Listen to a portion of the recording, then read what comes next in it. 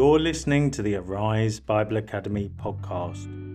In this week's lesson, Neglect and Not Listening, Philip Edwards will explain why Jesus cursed a fig tree and why we must listen to God. Hope you enjoyed today's teaching, and please remember to head on over to ariseministry.org.uk where you can study our past modules, see our future modules, and also the other ministries we have to offer. You can also follow us on social media at Arise Ministry UK. And now over to Philip Edwards for today's teaching. Welcome to this, our second week of the module relating to prayer, where we're going to study the importance of it. Last week we looked at the fact that it's really one of the four main pillars of the Christian church, one of the things we should all be engaged in, and I would say probably every Christian is engaged in prayer, some more extensively, others not so much.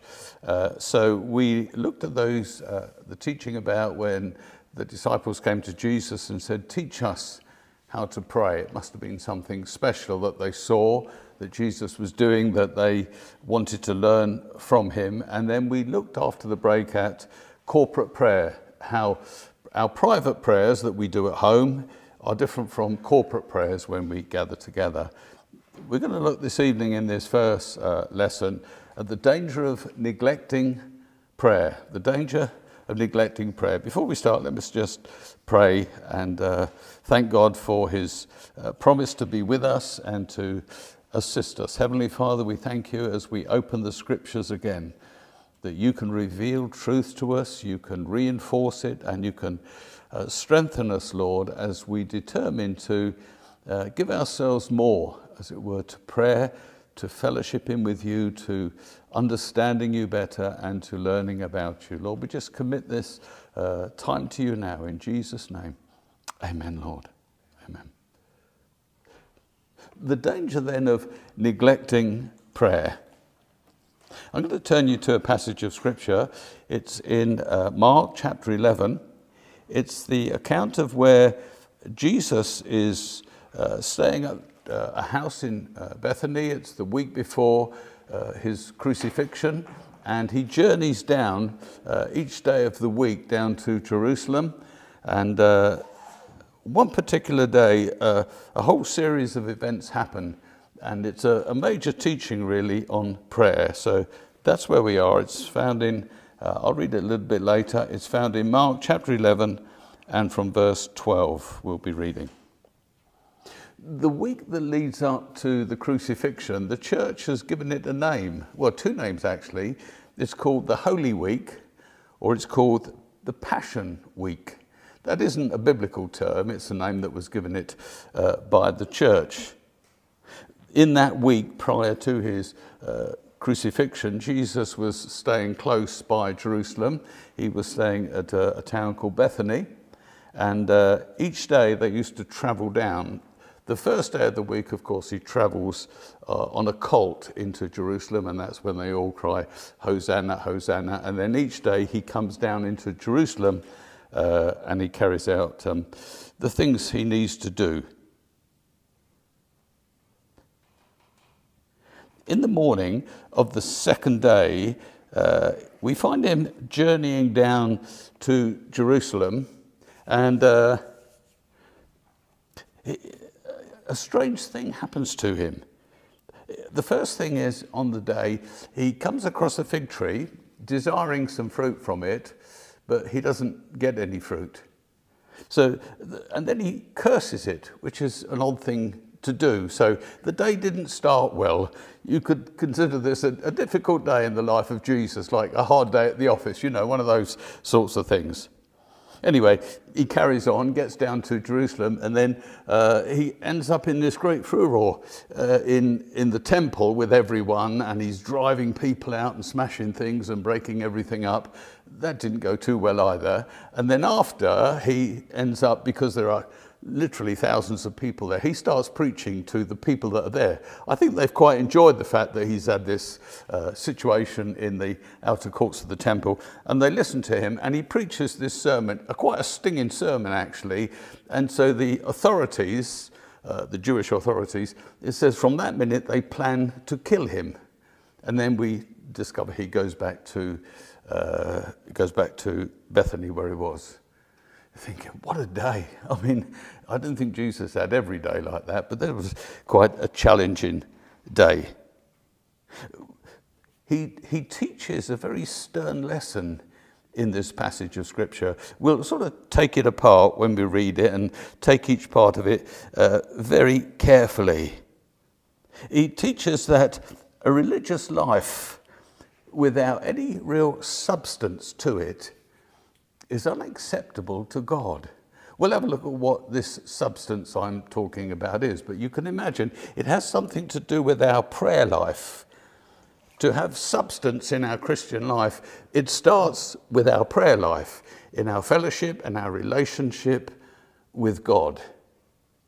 Let's read this passage then together. I've given you a little bit of a background to it. It'll make more sense now as we read it, or I read it to you. It's in Mark chapter 11 and verse 12. The next day, it says, as they were leaving Bethany, Jesus was hungry. Seeing in the distance a fig tree in leaf, he went to find out if it had any fruit. When he reached it, he found nothing but leaves, because it was not the season for figs. Then he said to the tree, "May no one ever eat from you again." And his disciples heard him say it. On reaching Jerusalem, Jesus entered the temple area, and he began driving out those who were buying and selling there. He overturned the tables of the money changers and the benches of those selling doves. And he would not allow anyone to carry merchandise through the temple court. And as he taught them, he said, "Is it not written, 'My house will be called a house of prayer for all nations'? But you have made it a den of robbers." The chief priests and the teachers of the law heard this, and they began looking for a way to kill him, for they feared him, because the whole crowd was amazed at his teaching. When evening came, they went out of the city, back to Bethany, that is. In the morning, as they went along, they saw the fig tree withered from the roots. Peter remembered this and said to Jesus, "Rabbi, look, the fig tree you cursed has withered." "Have faith in God," Jesus answered. "I tell you the truth. If anyone says to this mountain, 'Go throw yourself into the sea,' and does not doubt in his heart, but believes that what he has said will happen, it will be done for him. Therefore I tell you, whatever you ask for in prayer, believe that you have received it, and it will be yours.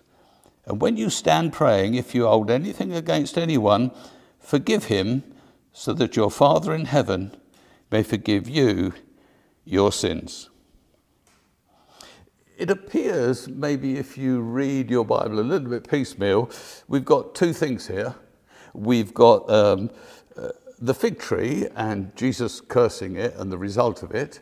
And then in the middle of this story, he's put another story, which is he goes into Jerusalem and drives all the things out of the temple, all the things that shouldn't be there.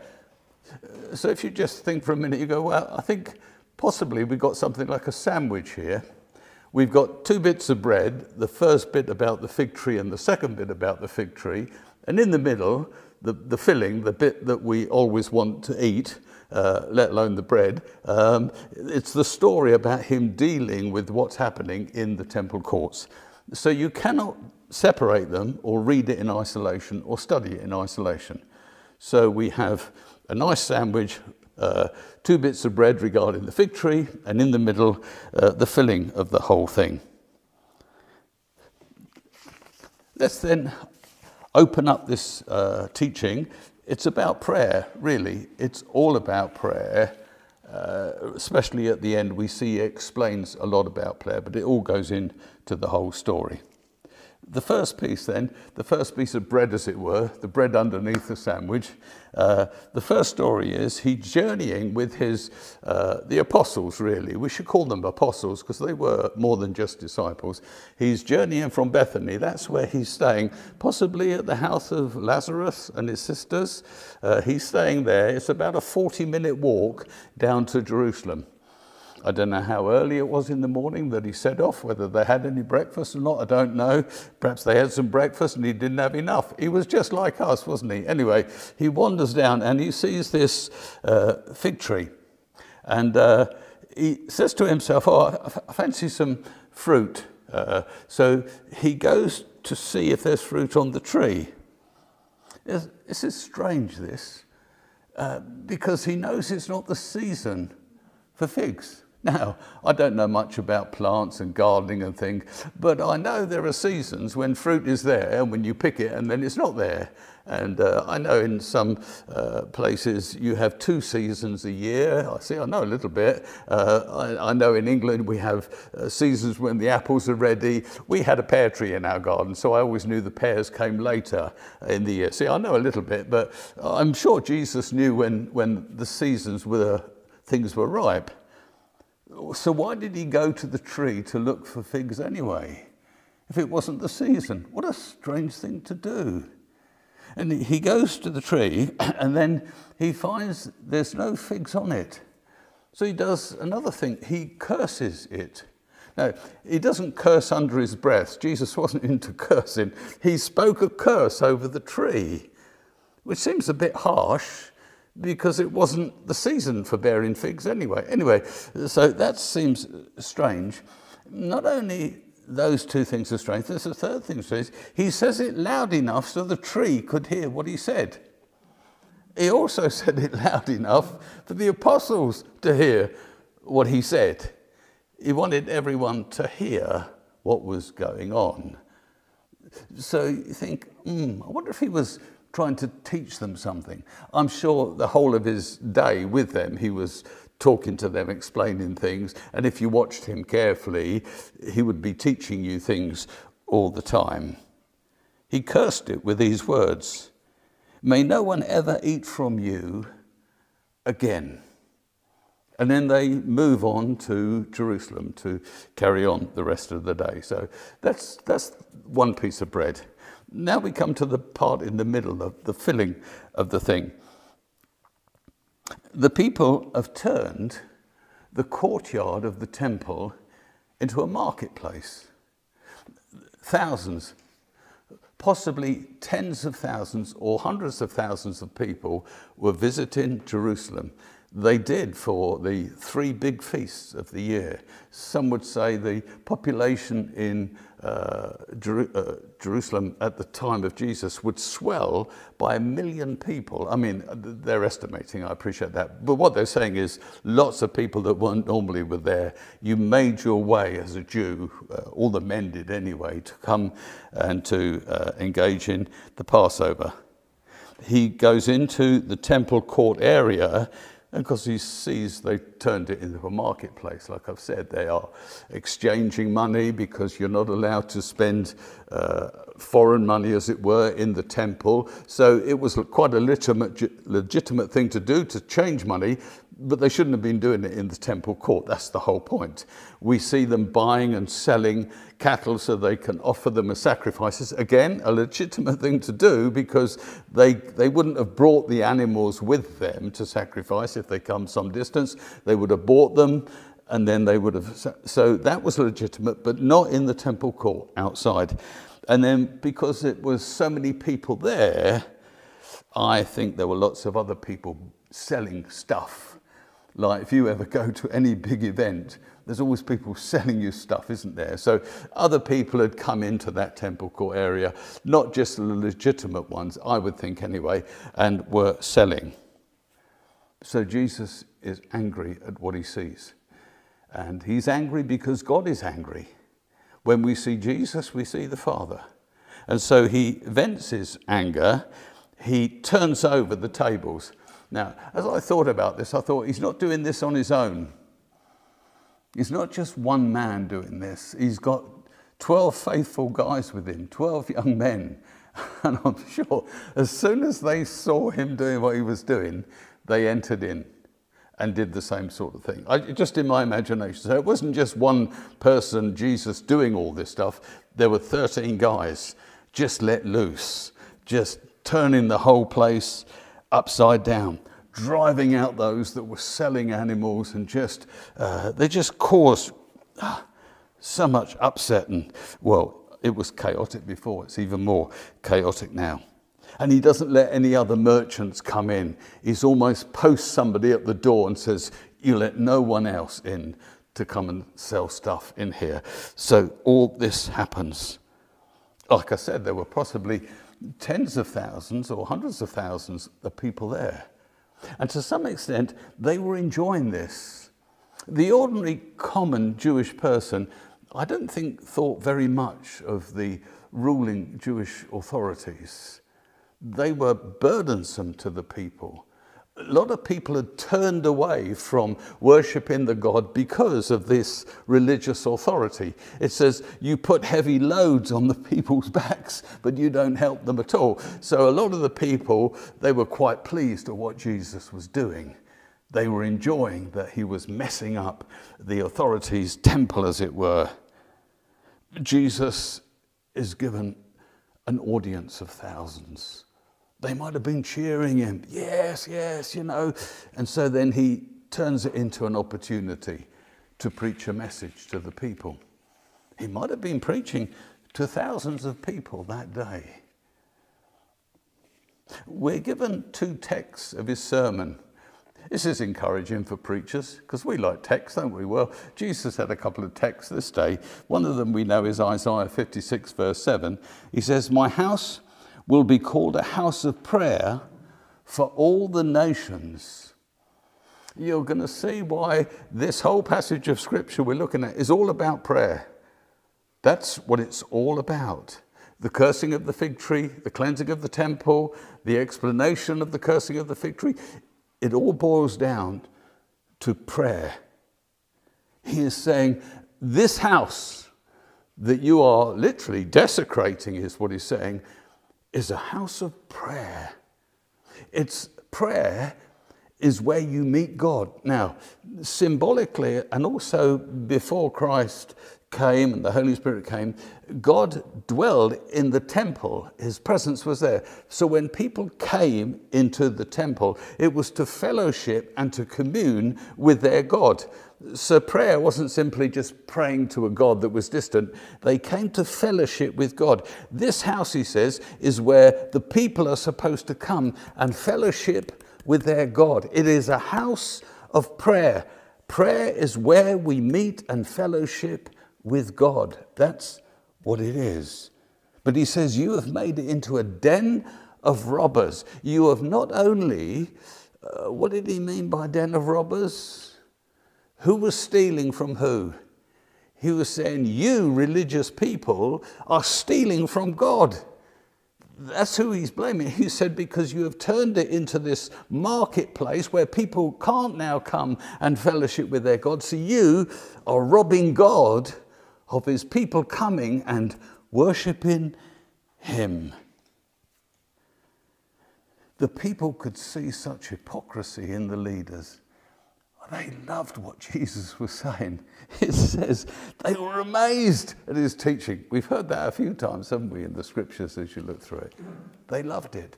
There was an anointing upon him that just thrilled them as they listened to him preach. But unfortunately, it says it angered the chief priests and the teachers of the law. It says they began looking for a way to kill him. It's amazing that they would have even thought like that. Why would they want to kill him? Was it because of self-interest or to defend their God? I put it to you, it was self-interest. It wasn't to defend God at all. That evening they returned to Bethany, where they were staying. We come to the third part now, where it's the top bit of bread on the sandwich, really, if you think about it in those terms. I'm making the most of this sandwich thing, so you don't forget it's a sandwich, okay. The next day, Jesus and the 12 came down the same road again. They pass in the tree. The tree looked nothing like it looked yesterday on the journey down. It's withering. It says here, it withers from the roots upwards. There's no life flowing into this tree. I'm sure, as well as withered leaves, many leaves had fallen off because it had gone 24 hours with no life, and it was just dry and nothing there. And Peter, oh, I love Peter, you know. Peter speaks up. You should speak up more, you know. Other people learn when you speak up. Peter he spoke up. He says, "Rabbi," all excitedly, "look," he says, "the fig tree you cursed has withered." Surprise, surprise. It was obvious, as I said. The leaves were gone. Life no longer flowed up from the roots of the tree. Its source of life had been cut off. The tree, for us, symbolizes what will happen in a prayerless, fruitless life. Just as the tree wasn't bearing fruit, if we neglect prayer, we don't bear much fruit either. We're fruitless. And he's saying, listen, if you don't bear fruit, my Father's attitude towards you is I might cut the life source off so you can't bear fruit. You can't anymore. So he's looking for us to be prayerful and to be fruitful in our lives. I want to stay with this Peter fella a little bit longer. Peter is often the one, isn't he, who speaks up. In many ways, he displays an honest clumsiness. He doesn't say anything silly. He doesn't say anything that you wouldn't say or the questions that you might ask. But it appears clumsy. And unfortunately, pastors have made a joke of him, or made him the butt of a joke. As a young minister, I did the same. Listening to others and looking to others, I too would make a joke of Peter. And until one day God said, "What do you think you're doing? How dare you? How dare you make fun publicly of my dear, dear, dear friend Peter?" I felt really rebuked. I repented straight away, changed my attitude, changed my mind, and thought, that's true. That's true. These characters that God has exposed for us in the scriptures with all their weaknesses and their wonderful parts to them, they're not there to be mocked. They're there to be appreciated. And for us to gain truth and understanding from maybe the mistakes they've made or the clumsy things that they have said. So I'm grateful now for Peter. I'm grateful for all his outspokenness. I did a little study on looking at all his outspokenness. We've learned a tremendous amount. Let me just point you in a direction to some of them. Remember when they're on the Sea of Galilee or Lake of Tiberias and someone's walking towards them on the water. Of course, it's Jesus. And then Peter, he blurts out, remember, quite foolishly, really, when you think about it. It's like he didn't engage his brain before he spoke, like often some people do. "Lord," he says, "if it's you, tell me to come to you on the water." What a crazy thing to do. It wasn't as though Jesus said, "Is anyone brave enough to come and walk towards me?" There was none of that. It says, "Look, if it's you, I'm coming. So Jesus says, "Well, come on then. Come on, just don't sit there if you want to. Come." Through his example, we've learned that we, ordinary people, can overcome any law of nature.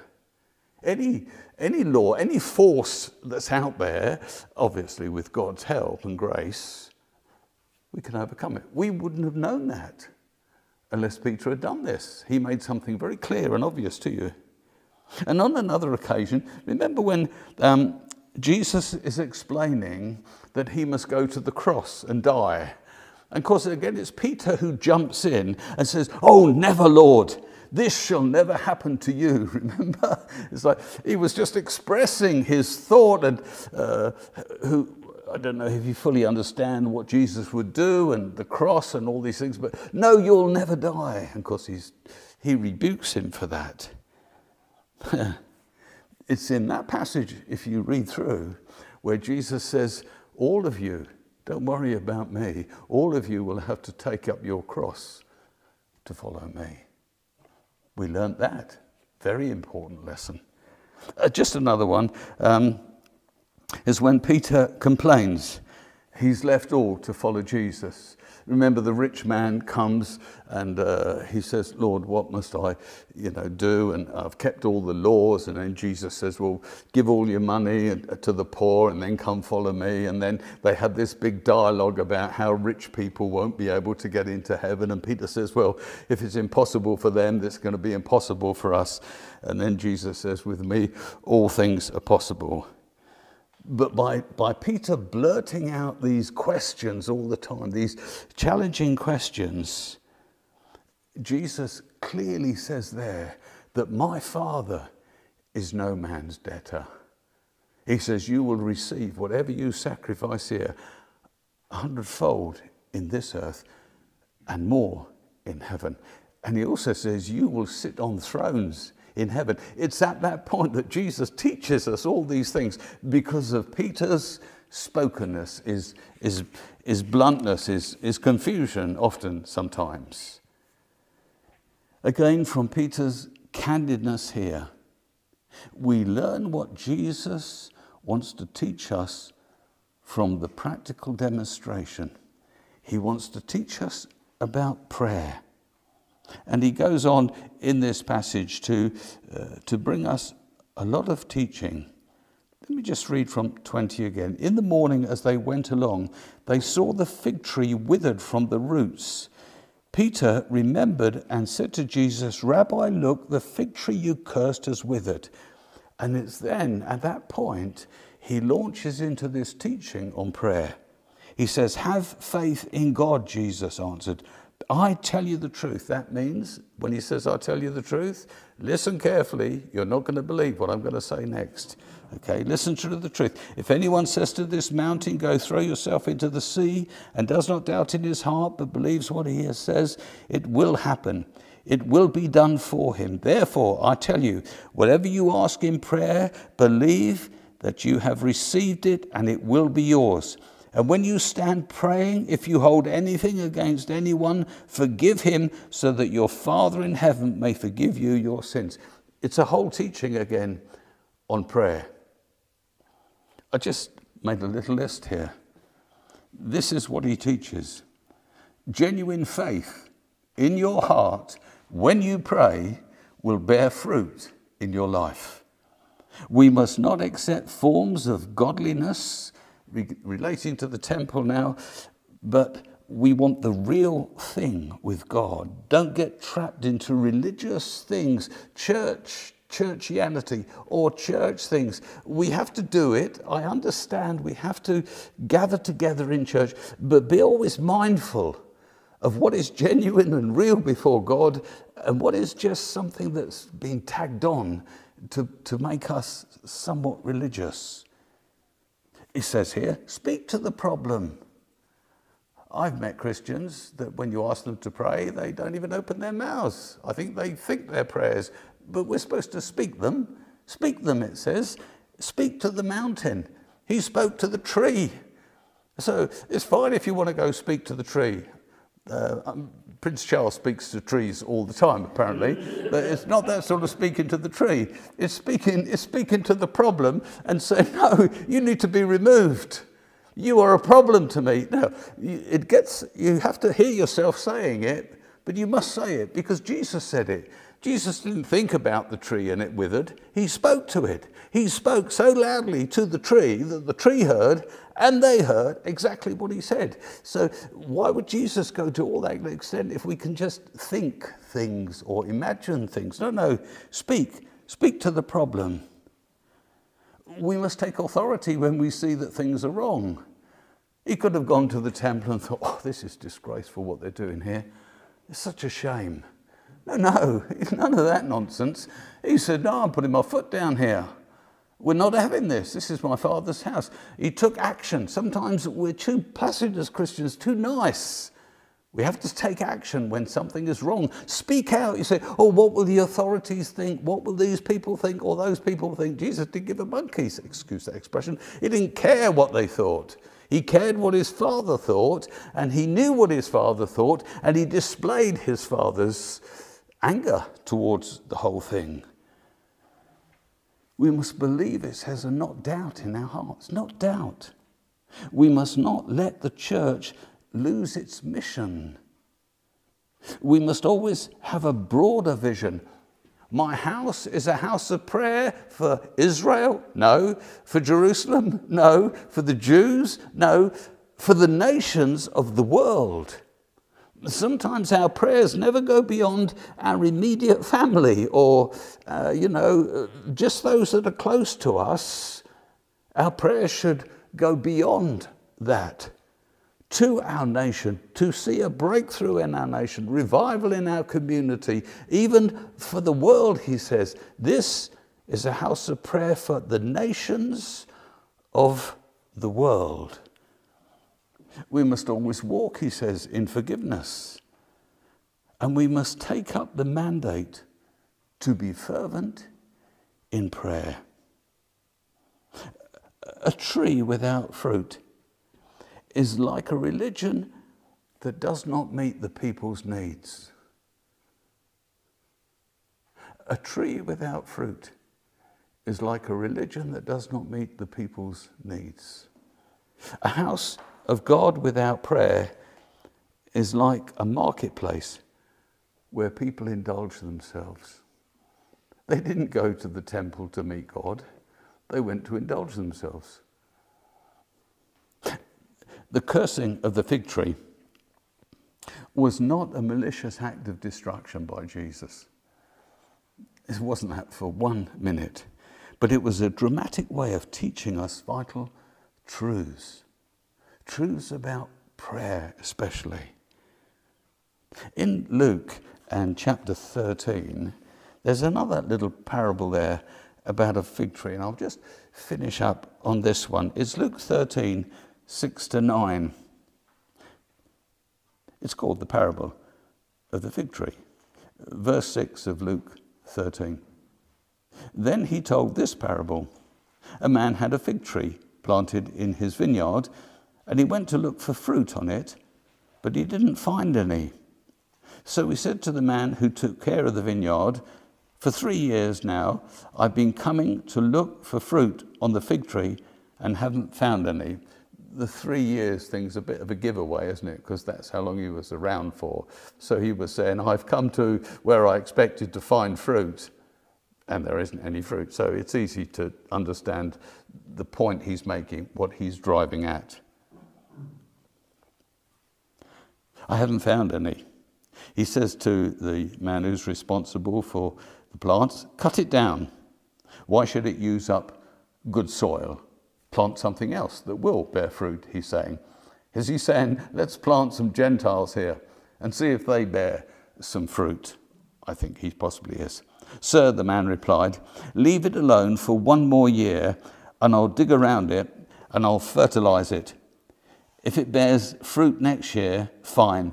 But if not, then cut it down.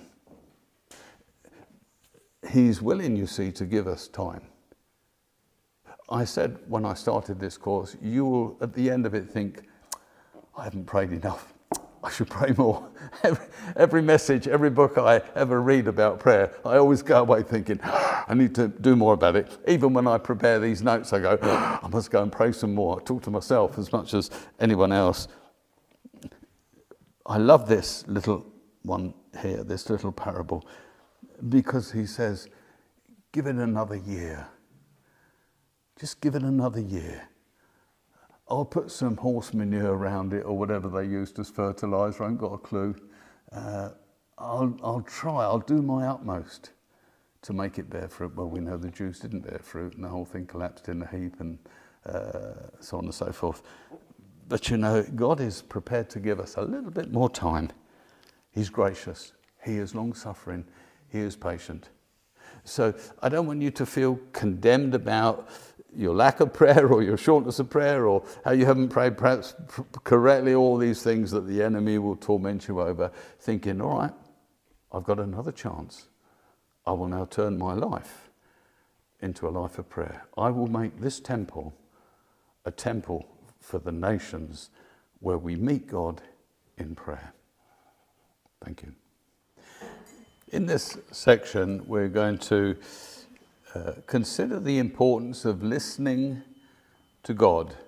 I've differentiated this from hearing what God is saying. Listening to God is simply having an attitude where we want to listen. If you don't think that God speaks today, then you wouldn't listen, because you wouldn't listen to someone who doesn't speak. So first, if you believe that God speaks, then we have to adopt an attitude of listening. God wants us to listen. The scripture shows us that God speaks differently in different ways on different occasions, and there are many ways in which he speaks, but primarily from our perspective, all we need to have is this attitude every day. I wonder if God is going to speak clearly to me, show me something. I want to hear what God wants to say. So we adopt an attitude of listening. It's very similar to the attitude of forgiving. We don't say, oh, I'll wait till something happens, then I'll make a decision of whether I want to forgive or not. That doesn't work for a Christian. We have an attitude, I will forgive, and that's just the end of it. When I heard someone say this week, I'll try and forgive. I go, no, that doesn't work. You don't try and forgive. You just have a forgiving attitude. It might be hard. I'm not saying it's easy, and emotions might play a big part in it. But having decided that forgiveness is the only way and there is no option, you have an attitude to do it, and so it comes easy. And so I'm going to say that we need a listening attitude. God speaks then in many ways. He shouts apparently at some people. I think he shouted at the Apostle Paul, don't you? When he was going to do all sorts of damage to the Christians, shouted so loud, poor guy fell off his horse and was blinded.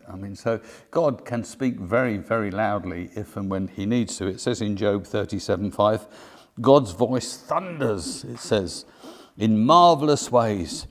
He does great things beyond our understanding. We say, God, that was so clearly God saying and doing something. We also know that he whispers. In 1 Kings 19:12 and 13, it says this, after the earthquake, talking about Elijah, after the earthquake came the fire, but the Lord was not in the fire. And after the fire came the gentle whisper, Elijah, what are you doing here? Just the whisper, thunderous and whispering. There's a lovely story in the Old Testament that reminds us that God even speaks to children. 12-year-old Samuel had been taken by his mother Hannah to live in the service of the temple. We had some discussion when somebody was talking on this, on the person of Hannah, just the other week. The discussion was, how old was Samuel when he was taken? It says after the mother weaned him, well, we would think maybe 3 or 4, and then other people said, well, maybe it was 5 or 7. Well, I've opted for 12 because I think weaning means not simply taking the child off the breast, but bringing the child up. So that, anyway, I think he was the age of 12 years of age when he was taken to the prophet. 1 Samuel then 3:8 and 10 says this. This is already God has spoken to the little boy twice, but he doesn't know it's God's voice. Why? Because he's not listening for God. He's only got one person to listen for, and that's Eli.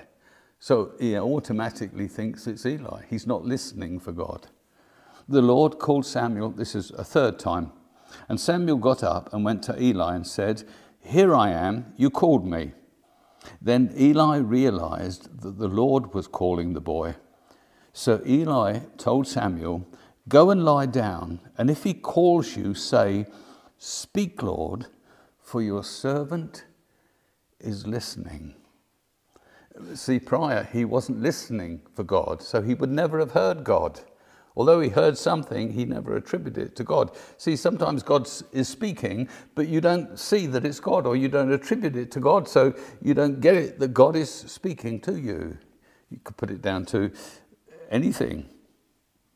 So Samuel went and lay down in his place. Then the Lord came and stood there, calling as at the other times, "Samuel, Samuel." Then Samuel said, "Speak, your servant is listening." I'm now listening to God. He hasn't said anything, but I'm of the attitude of now listening to my God. He learned a very important lesson, I think, that night. Now, I want to take you on a journey, as it were, through the scriptures to impress on you the importance of listening to God and how all these key characters, before they said or did anything, God had to speak to them, and they listened. In Genesis 3 and 8, we start there with Adam and Eve. It says this, "Then the man and his wife heard the sound of the Lord as he was walking in the garden in the cool of the day." How did his walking make a noise? Was he in bodily form? Did God appear to Adam and Eve in bodily form and talk to them and walk with them? Apparently, when God moved, they heard him moving, so it would appear that he might have had a body. But of course, they had sinned, and so they didn't want to meet God. And they hid from the Lord God amongst the trees of the garden. But the Lord called to the man. They were used to listening to God. They were created listeners. But since the fall, man has lost the ability to hear and therefore doesn't listen. Unless he comes back to Christ and he realizes that's what Christ did. He opened up the channels of communication again. But we have to accommodate that by becoming listeners to God, wanting to hear what he has to say. Sin then had cut man off from God. He said, "I want to talk to you. Adam, I've come to talk to you." In Genesis 12 and 1, we read about Abram. It says this, and it was direct speech, I believe. "The Lord said to Abram, 'Leave your country, your people, and your father's household, and go to the land I will show you.' So Abram left as the Lord had told him." It must have been quite distinct, the voice of God.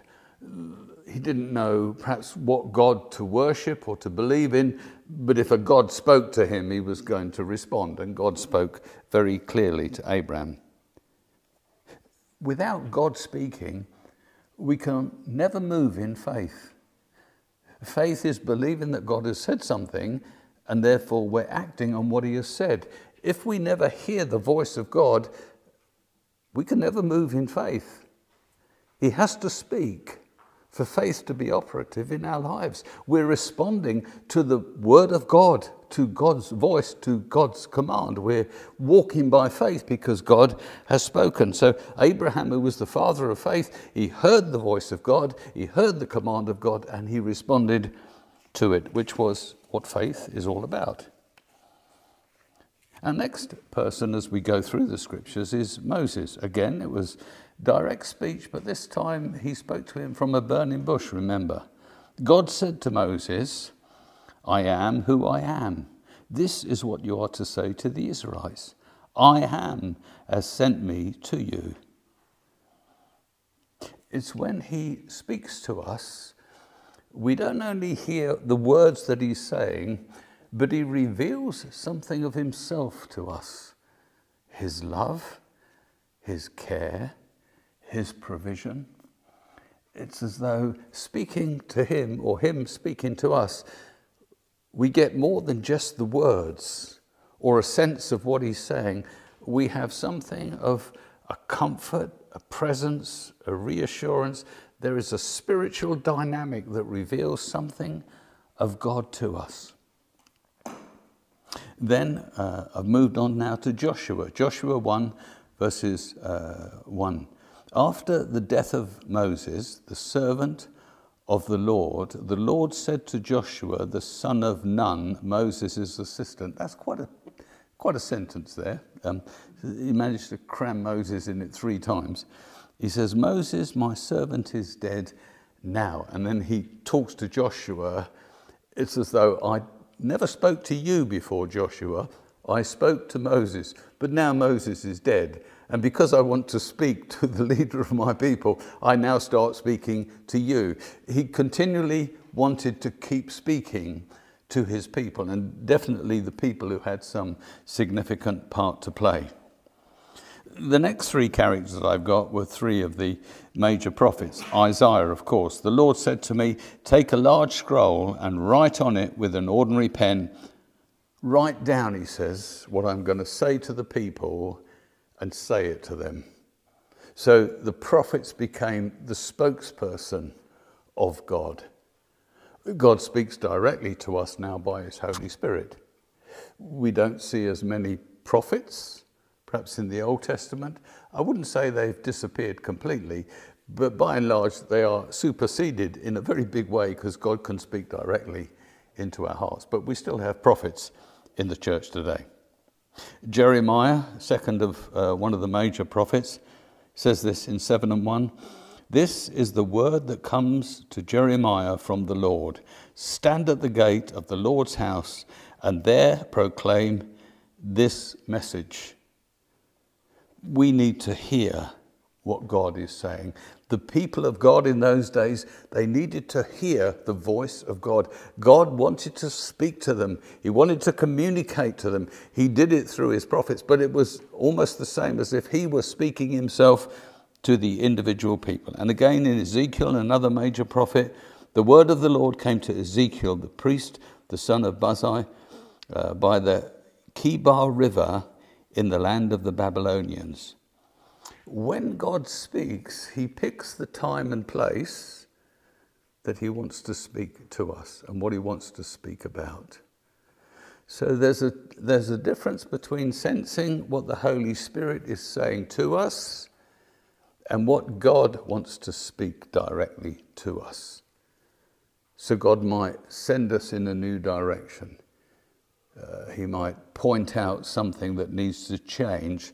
The Holy Spirit, he is also God, but he speaks almost continually to us. There's a slight difference between the two. We might not appreciate it. The last example I've got here is that of Solomon. So God said to him, since you have asked for this and not for long life or wealth for yourself. Remember, Solomon was a young man. He was nervous about taking on the kingdom, as it were. David was a great king before him. The people really honored him and loved him, and now he was very nervous. And he's saying, God, give me wisdom. And he says, because you've asked for that, I'll give you that. It doesn't seem that God said anything more to Solomon in his life. It went a long, long period of time before anything was ever said again. I wonder why that was. So, aside from these obvious, unique, historical characters, because that's who we got these massive biblical people, and God speaks to them. Well, you say, well, it's them, innit? Moses, Abraham, all these sort of people you're talking to me. You're not going to speak to me. Who am I? I'm nothing, you know. He might even speak to the church leader or this person or that person. Well, you've got to settle this in your mind. Does God speak to you? Does God speak to just ordinary people like us, or only big, important characters and personalities? Are these examples that I've given you for normal, ordinary people like us? Does God intend to speak to us in the same way he spoke to these national leaders or prophets or great servants of God? I can't make your mind up for you. If you believe that God really does and he wants to, you'll dedicate yourself to listening. If not, then you won't. You just think, I just crack on. If God's got something to say to me, he can make a point of it or push me in the direction, and I won't bother. But that's our choice. That's how we live this life. I believe we really live the Christian life only through God's regular speaking into our soul.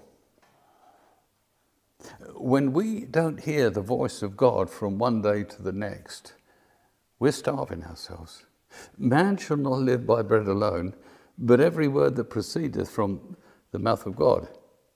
Also, when we pray, he says, give us this day our daily bread. So let's put these two together. We need daily bread to eat. Man shall not live by bread alone, but by the voice of God, God speaking to us. I would suggest to you that the spiritual life, we need to hear the voice of God on an ongoing basis, on a daily basis. A lot of it is to do with how much you talk to God, and then how much he talks to you. But as well as how much you talk to God, is how much you listen to God. Many people, their prayer life is just full of them talking to God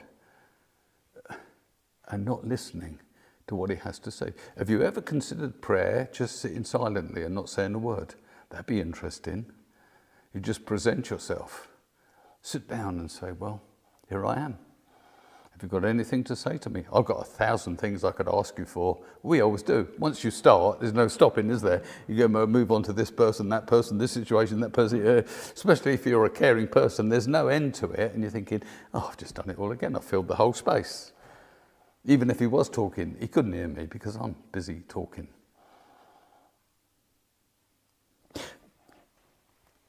God indwelling his people through personal presence and fellowship, I believe, is the normal Christian life.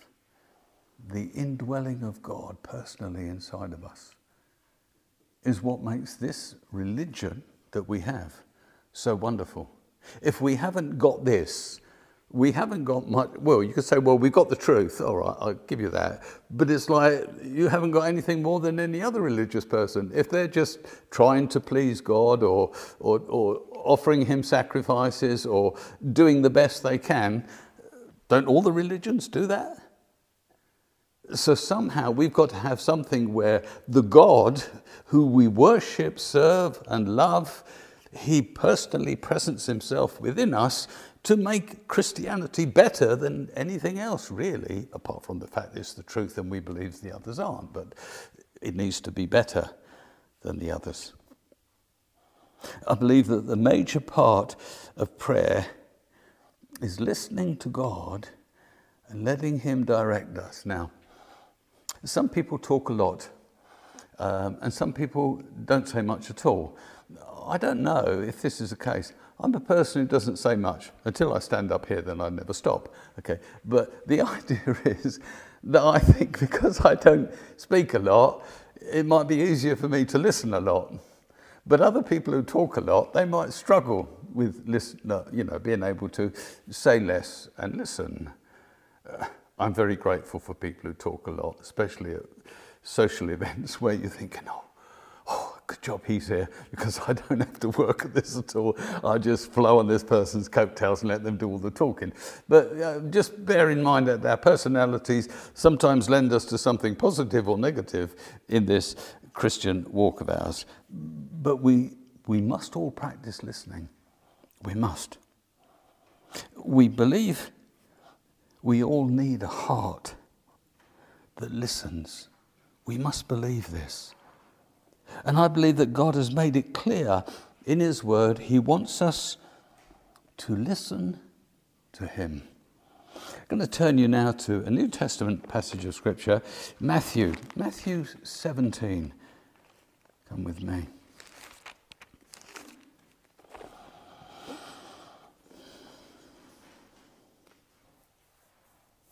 This is where Jesus calls Peter, James and John, and he takes them up a mountain. They probably think it's another prayer retreat with Jesus. They feel honoured to be invited because he's left all the others behind. But he was always doing this, wasn't he?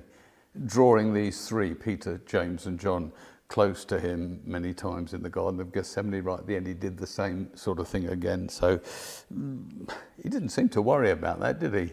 If the others got the ump about it, he didn't seem to worry about that. He just got on and did that because he, to whom much had been given, perhaps he expected much from them. And anyway, whatever the reason. So he calls these three guys and he says, we're going on a prayer retreat. Of course, it was always up a mountain or in the middle of a desert or somewhere like that with Jesus. It wasn't simple, you can imagine. So they climb up this mountain. And then to their shock and horror, God speaks. And Jesus is filled with the glory of God. So much that he glows, his clothes and his everything glows. And they appreciate that Moses has appeared and Elijah has appeared. That somehow we know that Moses died, but God has brought him onto the scene. And Elijah, who never died but went up in the chariot, he's brought onto the scene. They're there to encourage Jesus just before the crucifixion, to inspire him, as it were, a great prophet and the greatest of all Jewish leaders, as it were. Let me read these 5 verses to you. After 6 days, Jesus took with him Peter, James and John, the brother of James, and led them up a high mountain by themselves. There he was transfigured before them. His face shone like the sun, and his clothes became as white as the light. Just then there appeared before them Moses and Elijah, talking with Jesus. Peter said to Jesus, "Lord, it is good for us to be here. If you wish, I will put up 3 shelters, one for you, one for Moses, and one for Elijah." While he was still speaking, a bright cloud enveloped them, and a voice from the cloud said, "This is my son, whom I love. With him I am well pleased. Listen to him." Peter, we've spoken about him already, haven't we? He's done it again, hasn't he? I mean, his clumsiness, I'm not going to say anything bad about him, I've learnt the lesson, but it's just his outspokenness is just so wonderful.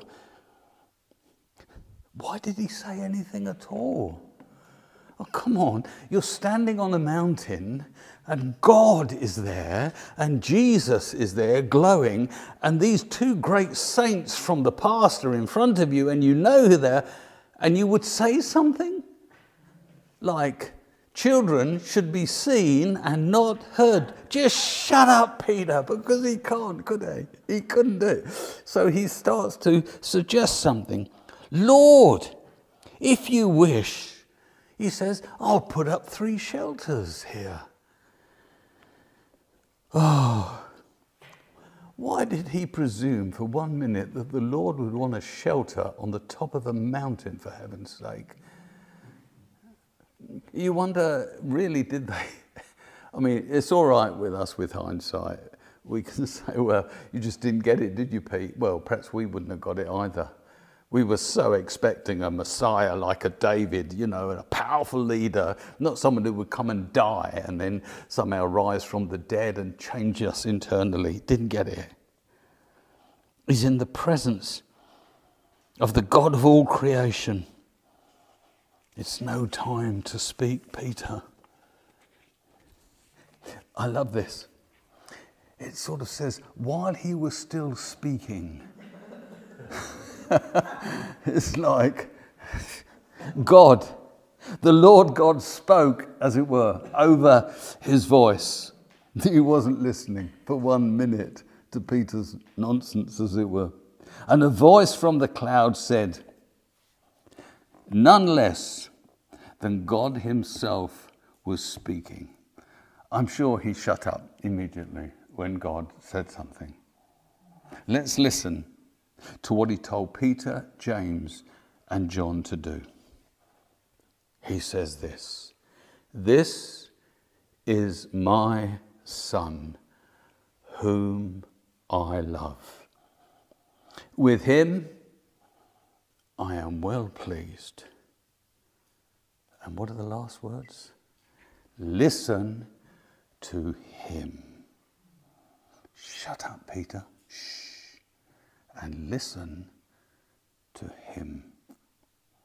See how important it is. We must listen. We must listen. You go, I don't know what to do. Listen. Set time aside to listen. Have an attitude. You don't have to sit for the rest of your life to hear the voice of God, but have this attitude, Lord, I'm listening all the time, I'm listening. It might come in a whole variety of ways, but I'm listening. Maybe in our times when we do pray, just set some of that time to listen. If you don't already, I'm sure some of you do, or most of you do. But we must set a time to listen. It's so difficult. It is, it's hard, because the mind races away all the time. I'm amazed at how many thoughts that pour through the mind.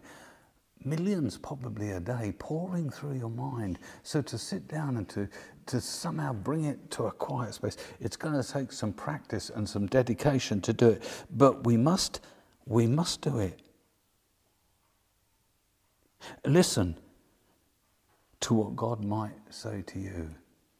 It might take some waiting. Remember when we studied Daniel and he prayed, remember he knew it was time to leave Babylon and they were going to go back, and he said he prayed and he had this big repentive prayer. We've looked at that. And as he's praying, he's waiting for an answer to his prayer. And he waits 21 days, it says. The answer took ages. Fasting and waiting on God all that time. And then there's a revelation, isn't there, that the day he asked the question, God sent the answer. The moment he asked it, because there was this opposition in the heavenlies and the angel couldn't come through with the message until Michael came and released it, and it all came through. Sometimes we have to wait patiently on God, not because he's just mean and making us hang on there. There's reason, there's good reason, perhaps other things have to be moved into place, but God's response to us is to speak, but sometimes it just takes time. How might God speak? Sometimes he just gives a clear word. You just know.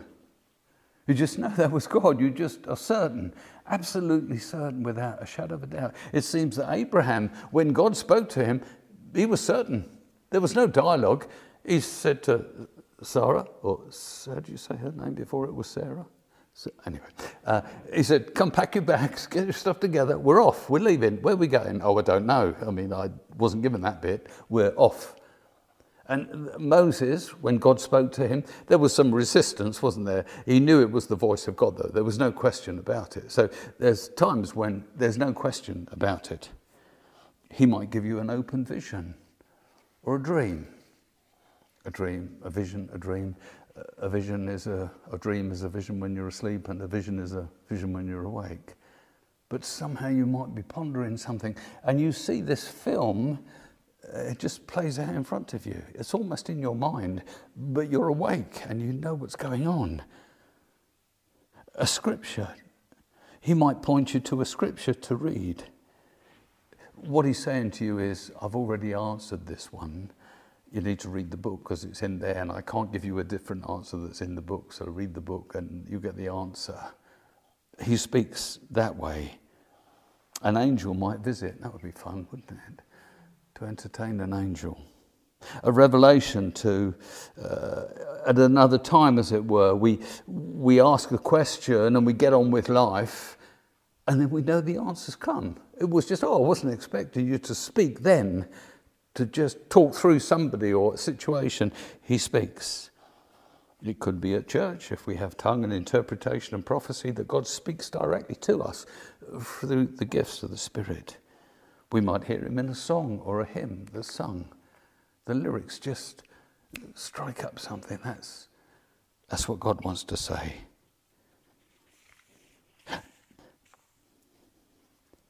I find sometimes when I pray that God has already given me the vision or the answer to what I'm praying about previously in the day. And then as I ponder on that thing, I thought, you told me already the answer before I prayed what I was asking for. It's as though God makes preparation before.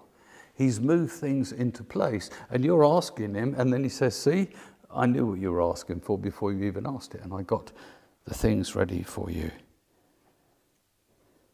Silence is good. It's a good thing. It's that meditative life. Remember, we've spoken about this before. Solitude and silence and listening.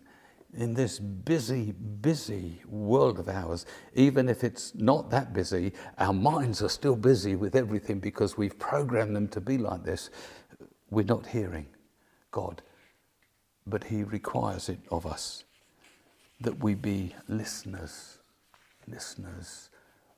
That's not hearing God, that's just having the attitude to be good listeners in prayer. Thank you.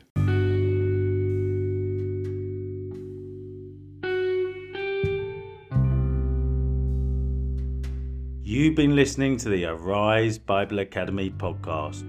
We hope you enjoyed today's teaching, and please remember to head on over to ariseministry.org.uk if you would like to partner with us by making a secure online donation.